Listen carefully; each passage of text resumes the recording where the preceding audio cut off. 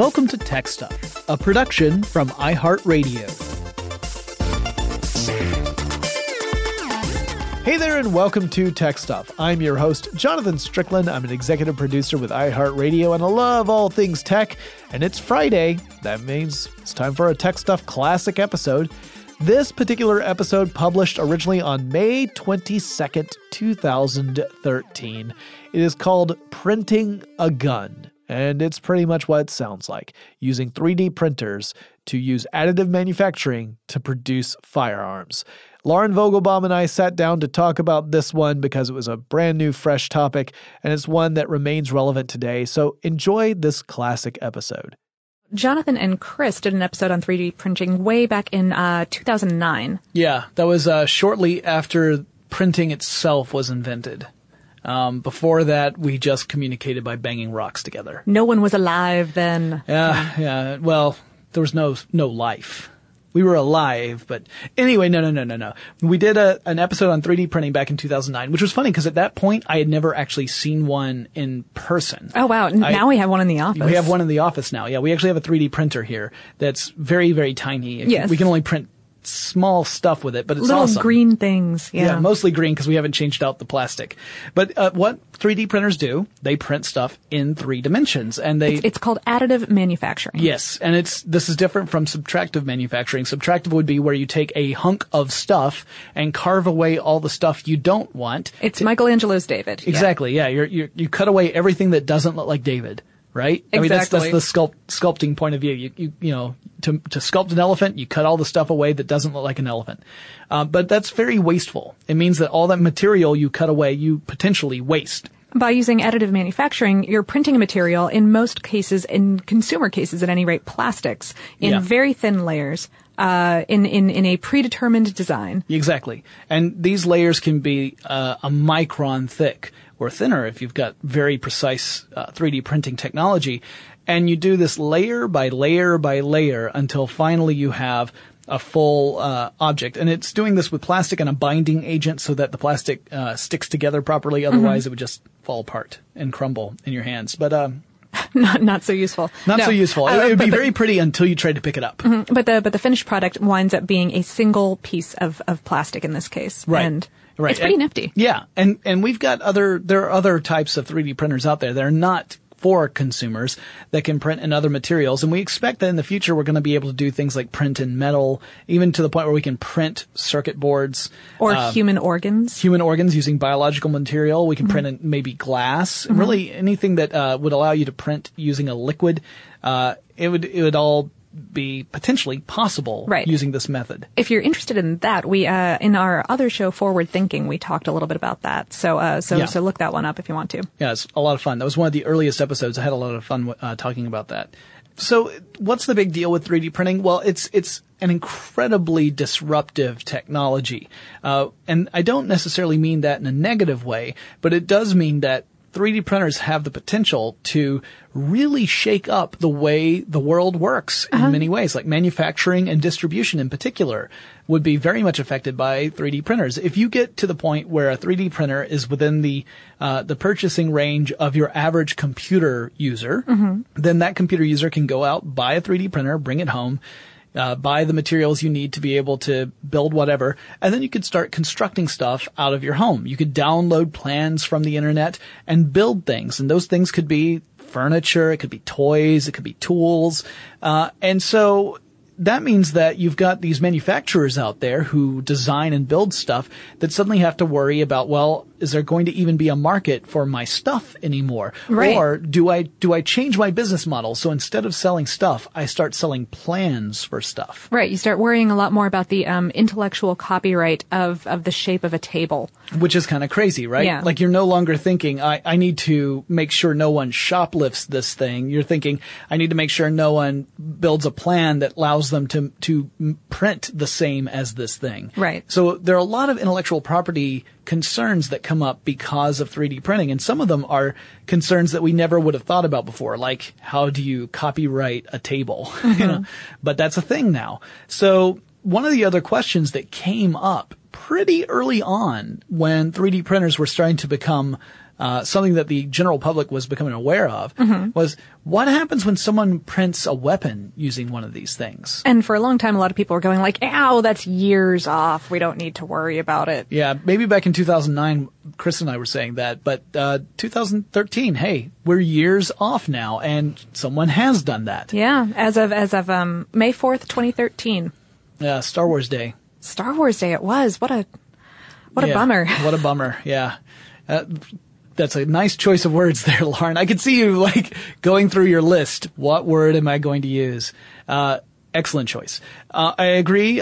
So we have a fellow by the name of Cody Wilson who describes himself as a co-founder and chief evangelist of a group called Defense Distributed. And, very clever. Yeah. It's a nonprofit organization. Yeah. And he designed a gun that could be created using a 3D printer and a common nail from a hardware store.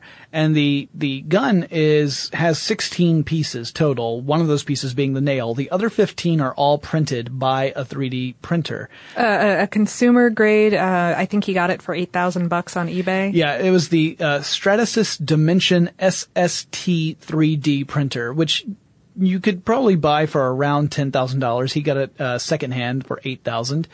And we'll get more into the whole story of Stratasys and its involvement in this because it's an interesting part of the story, but we'll save that for a bit later.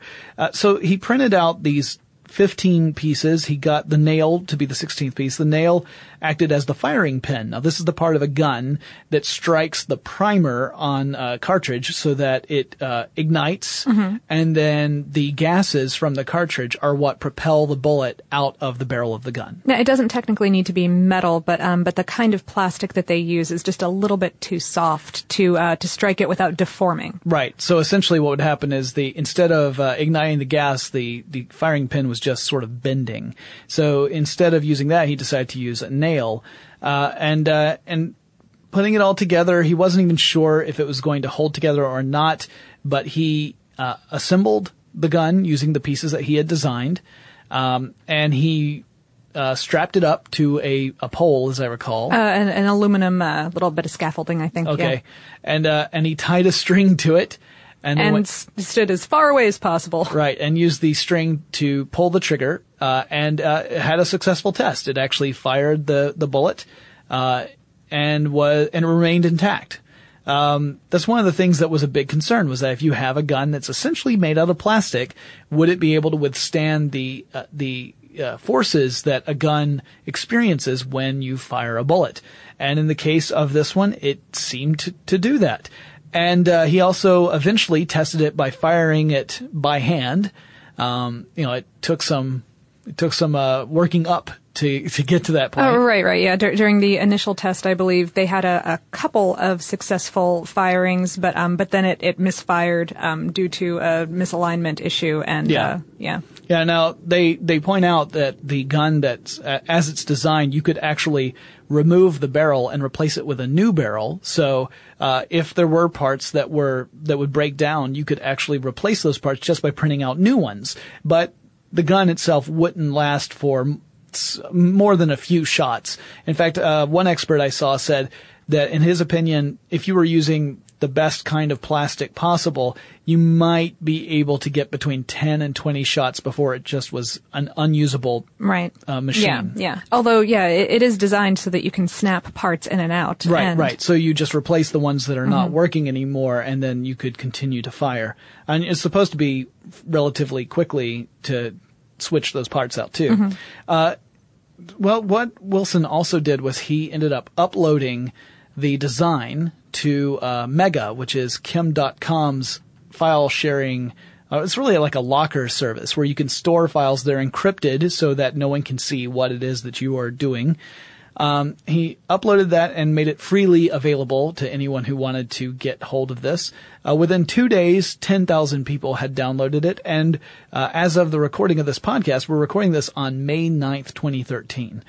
Forbes reported this morning that it had been downloaded more than 100,000 times. Wow. Now, keep in mind not everyone who downloaded that has access to a 3D printer. Oh, right. I'm sure that a lot of that is curiosity. There's been so much buzz about it on the internet that I'm sure that a lot of people were just looking at it because they could. Yeah, I'm sure there's a percentage of that that's just the press. We need to have access to this so we can take a look at it. Mm-hmm. But, and if you're curious about what kind of bullet it fired, it was a 38 caliber bullet. I've read that they've designed the gun in such a way that you could change out the chamber and barrel so that you could fire different caliber bullets depending upon which ones you were using. But 38 was what they used for their tests. Yeah. For their successful tests, according to Forbes' Andy Greenberg, who was on the scene for some of these tests and has a couple really great articles that we did draw on extensively for this podcast. They switched the barrel out for a rifle cartridge that made the entire thing explode into shrapnel. Now, what was the name of this gun? They're calling it the Liberator. Yeah. This might be something that history buffs recognize from World War II. During World War II, the Allies, specifically the United States, I believe. Yeah, they manufactured these one-shot 45s. Mm-hmm. They were one-shot pistols, meaning that you could fire them once and then that's it. It's just not designed to shoot more than one time. And the whole purpose of this was to drop these 45s behind enemy lines in occupied territories. Occupied France, right? The idea being that the French population would suddenly have access to weapons, but you could only fire it once. It really wasn't a practical weapon. In fact, I don't think that the Allies ever considered it to be something that would allow a real tide to turn. It was more of an attempt to demoralize the Axis powers rather than to actually foment some form of revolution. And propaganda was a really interesting technology that was used in World War II. Yeah, so this is one of those examples of propaganda that doesn't involve like a song or a poster or a movie. It was actually an act, and in this case, it was an act of distributing weapons of limited use to an occupied country. And from what I understand, it doesn't look like all of them or even most of them were ever actually distributed. There's a little bit of contention about whether or not they were and to whom and when and how many. And from what I understand, most of them were destroyed without ever being used.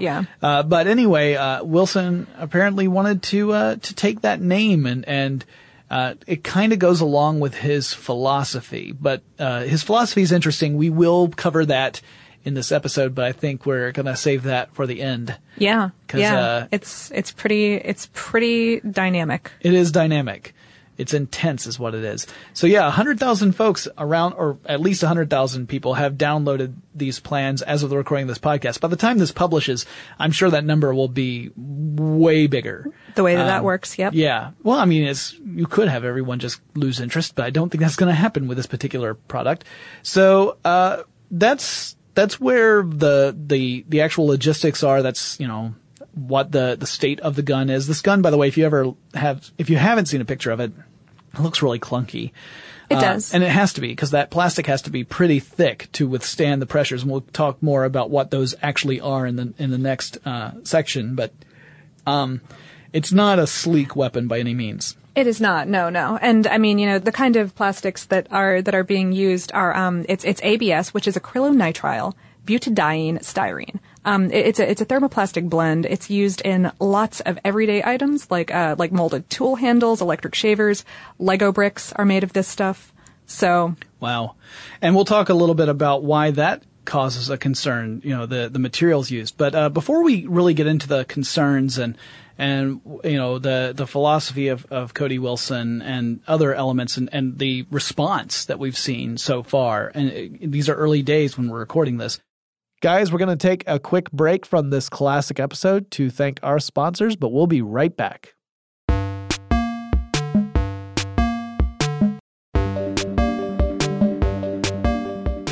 Okay, getting back into the subject at hand, there are a lot of concerns that come up with this idea of being able to print a gun at home. Some of these you might think of as knee-jerk responses that don't take everything into account, but I think there are some concerns that you can't just dismiss easily. One is that if you're talking about a plastic gun, let's say that a plastic gun is being used in a crime.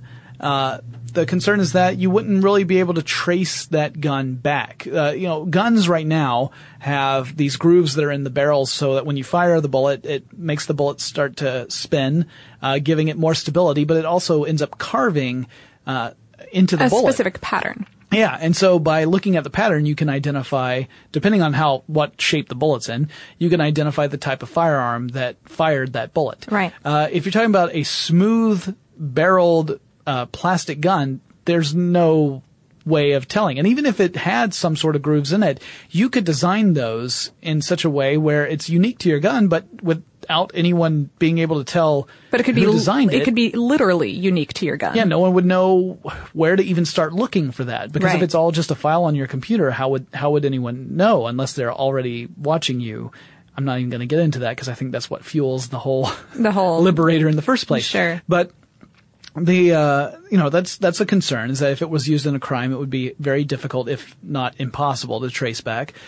They're also undetectable, meaning that if you only have a tiny amount of metal in them and you go through a metal detector, the metal detector may not. It might not pick up that nail. Yeah. Now, in this case, Cody Wilson was actually very careful about following, the letter, if not at all the spirit of the law in the creation of this. He took his company to the U.S. Bureau of Alcohol, Tobacco, Firearms, and Explosives in order to get a federal license to manufacture and distribute firearms. And furthermore, put a small metal cube, a completely non-functional 6-ounce metal cube, into the gun to make it detectable by metal detectors. Right, because the U.S. Undetectable Firearms Act makes it illegal to manufacture any sort of undetectable weapon.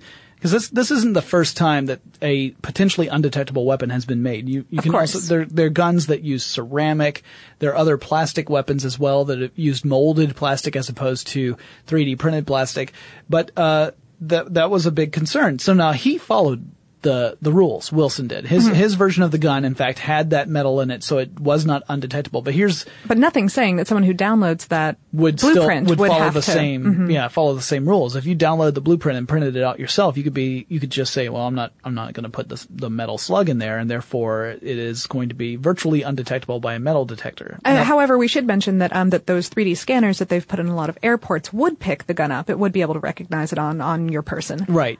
Yeah. But, so if you're using a 3D scanner, it's still going to pick these things up. If you are using just metal detectors, it wouldn't. So that's raised some security concerns, obviously.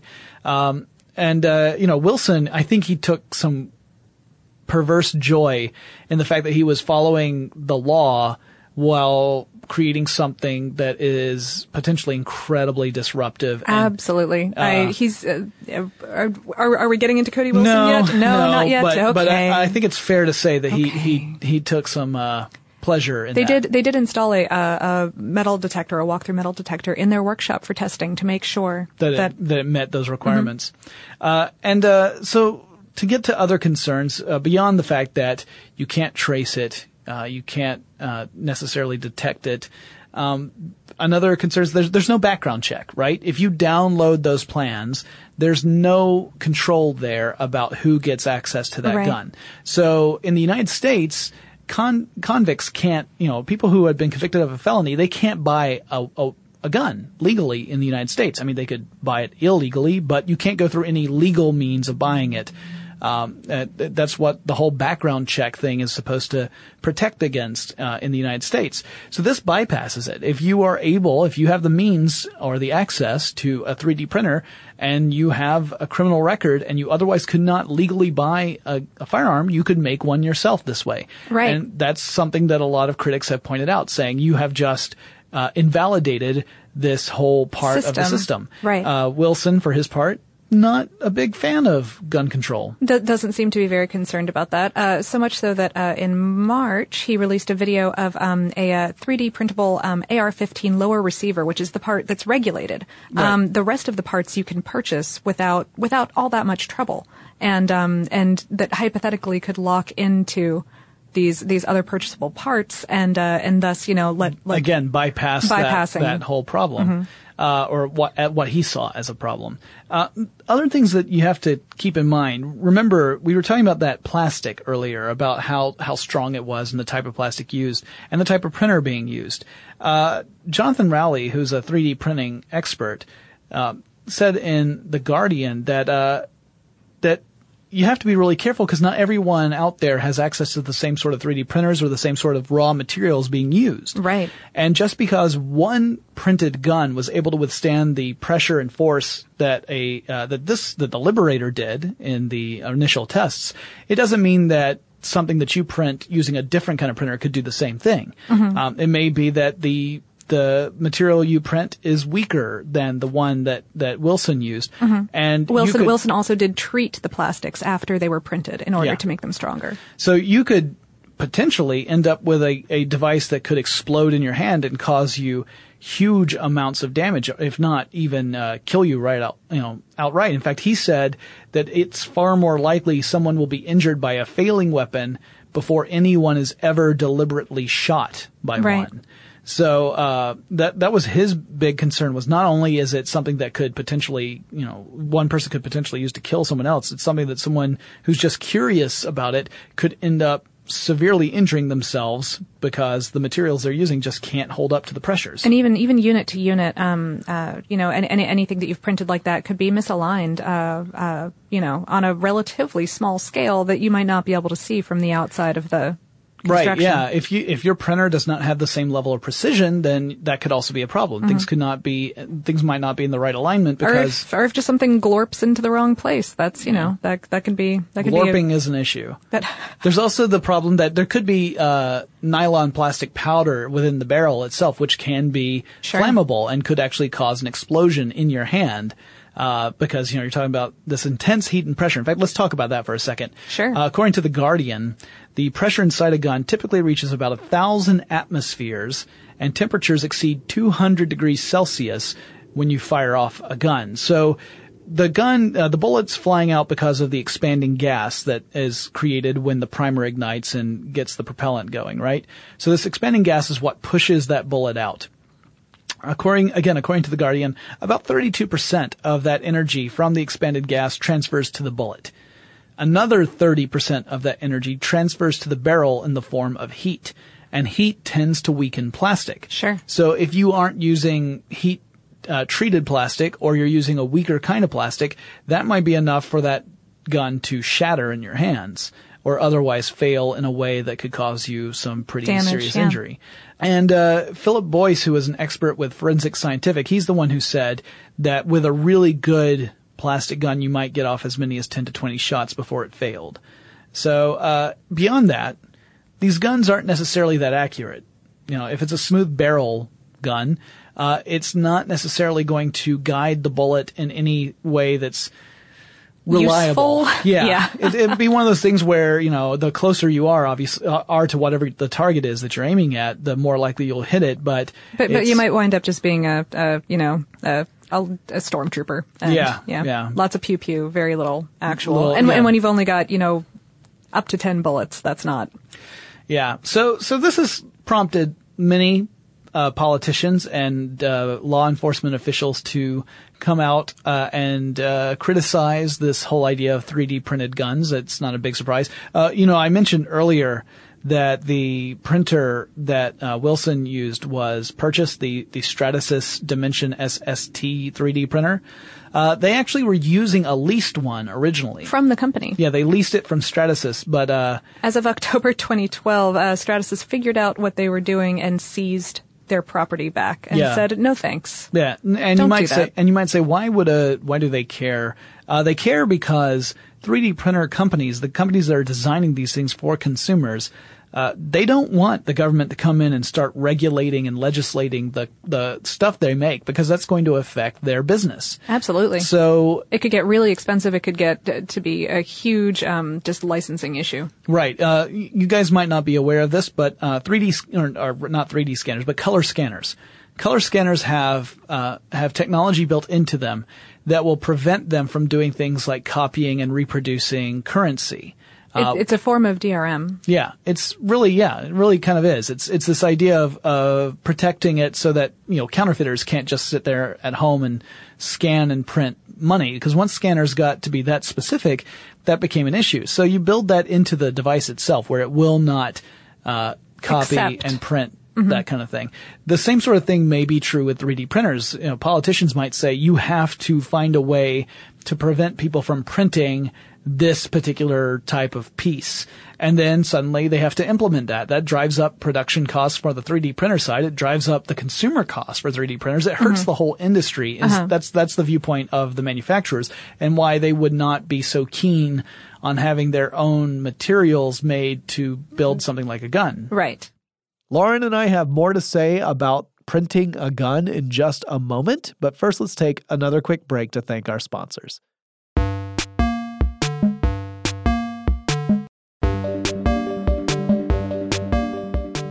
So you had the concern from the companies there. As far as the politicians and law enforcement goes, law enforcement in the UK, the Metropolitan Police pointed out that making or owning a gun like this would be illegal unless you were a registered firearms dealer with the proper credentials and quote-unquote authorities. Otherwise, it would just owning a gun like this in the UK would be considered illegal. If you used it in any way, then that would get you a pretty stiff penalty. In the United States, there were senators from California, senators and congresspeople, I should say, and council members in one case, from California, Washington, D.C., and New York, who have all expressed concern about 3D printed guns and talked about coming up with legislation that can prevent it. Helping to revamp that Undetectable Firearms Act that we were talking about earlier. This makes it complicated because there's really only so much that you can do from a legal perspective. Like how do you prevent something? The cat's already out of the bag. Right. 100,000 people have downloaded this as of today, when we're recording this. So it's kind of hard to say, let's stop this from happening now. We all know that once something's on the internet, that's it. It's forever. The internet is forever, yeah. So I did want to mention that on the private side, there were other roadblocks to the actual creation of this thing. Wilson had his crowdfunding campaign through Indiegogo shut down in August of 2012. Yeah. Also, 2 workshop spaces that he had been using denied him access after learning what he was up to. Yep. And furthermore, he originally had some of these files up on Thingiverse by MakerBot. And MakerBot took it down. Yeah. The 3D printing community in general is reacting to this in very much the same sort of way, saying that, now you're bringing unwanted attention to our industry or our hobby. They've always said that it was going to be a disruptive kind of technology, but they never thought of it in the terms of, or they didn't frame it in the terms of disruptive being potentially violent. Right. Which is not what Wilson is saying, although he also really deflects any kind of criticism that even wanders toward the violence question. To the point where there are times where I was reading some of his responses where I'm thinking, like, this guy took notes in the second Matrix movie and said, how can I talk more like the architect? Oh, dear. Where I say a lot but don't really say anything. Or at least don't answer any questions. I think that's fair. I've read. It's harsh. It's harsh criticism, but yeah, we've the two of us both have probably read a lot of things that Wilson said. Well, not only that, what he said, but what he wouldn't say. Like if anyone confronted him directly with questions about, well, what about folks who like convicts? Are you saying that convicts should have access to weapons? And instead of answering that question, he would deflect it into something else. Something more philosophical. So he just refuses to answer those sort of things. He may very well have coherent and a good, strong argument for that sort of case, but he's not presenting it. So not as of this the recording of this podcast, right? Yeah. Maybe by this afternoon he said something that completely addresses my concerns. But he's described himself as a crypto anarchist, which that already should kind of raise alarm flags for certain people. Anarchy is a tough position to really defend, I think. It is, and this is getting into personal philosophy here, views. And Jonathan and I are a little bit more touchy-feely about society. Okay. So the way I view it is that he's taken a particular stance where he's really put a lot of value on the individual, which I don't disagree with. I think, individuality is very important. Individual freedoms are very important. And of course, there's, all the different arguments you can make about how if you trade liberty for security, then you don't really have either. I've heard all these arguments before. But he seems very dismissive of the idea of governments in general. Mm-hmm. So essentially saying that the system is broken, and not only is it broken, but it cannot be fixed. Right. That at this point, the government system is completely beholden to special interests and corporations. It does not truly represent people. It's doing more harm than good. It's getting more and more intrusive in our daily lives. And that there's no way to fix it, and that therefore it must be destroyed from the inside. Yeah, or at least ignored. Right. Really, he doesn't at least so much stepped outside of and said, Yeah, he's not necessarily condoning that we all rise up against our tyrannical overlords. Not necessarily. More like, let's just not pay attention to them anymore. Yeah. There's a quote on the website of Defense Distributed where it says, how do governments behave if they must one day operate on the assumption that any and every citizen has near instant access to a firearm through the internet? Let's find out. Yeah. So, I mean, here's my view. The 3D printing of guns was something that was going to happen. It was bound to happen sooner or later. It just happened to happen in 2013. Mm-hmm. And there is going to have to be a reaction to that. Like, what's the right way of handling this? The cavalier attitude of Cody Wilson seems specifically geared to get a rise out of people. Absolutely. And he's so intelligent, and he quotes these really great philosophers when he's talking about all of these. He talks about Foucault and how liberty is under siege from the vast machine of the ruling class control, and about, Milton and how in order to be truly good, you must be presented with the freedom to be evil. Right. Yeah, we're getting into some Clockwork Orange type stuff at this point. And it's that kind of thing that, is intellectually delightful to discuss, but when you get into practical matters, some problems rise up. Right. So if we lived in a storybook world where governments were the evil stepmother and we're all the perky little protagonist who's the poor orphan who's pure of heart and has the best of intentions, that's one thing, right? That's, of course, you want the protagonist to win. But reality's way more murky. I wouldn't go so far as to say that government is inherently evil, nor would I go so far as to say individuals are inherently good. There's so much shade of gray on all sides of this. On both sides, yeah. And it's really people that make up a government. Some people are good, some people are not so good. And, right. And that's true within the population or within the ruling class. And some systems, maybe they favor the people who are not so good over the ones that are good. And that just means to me that you have to fix the system. Now, to Wilson, it seems to mean you should abandon the system altogether.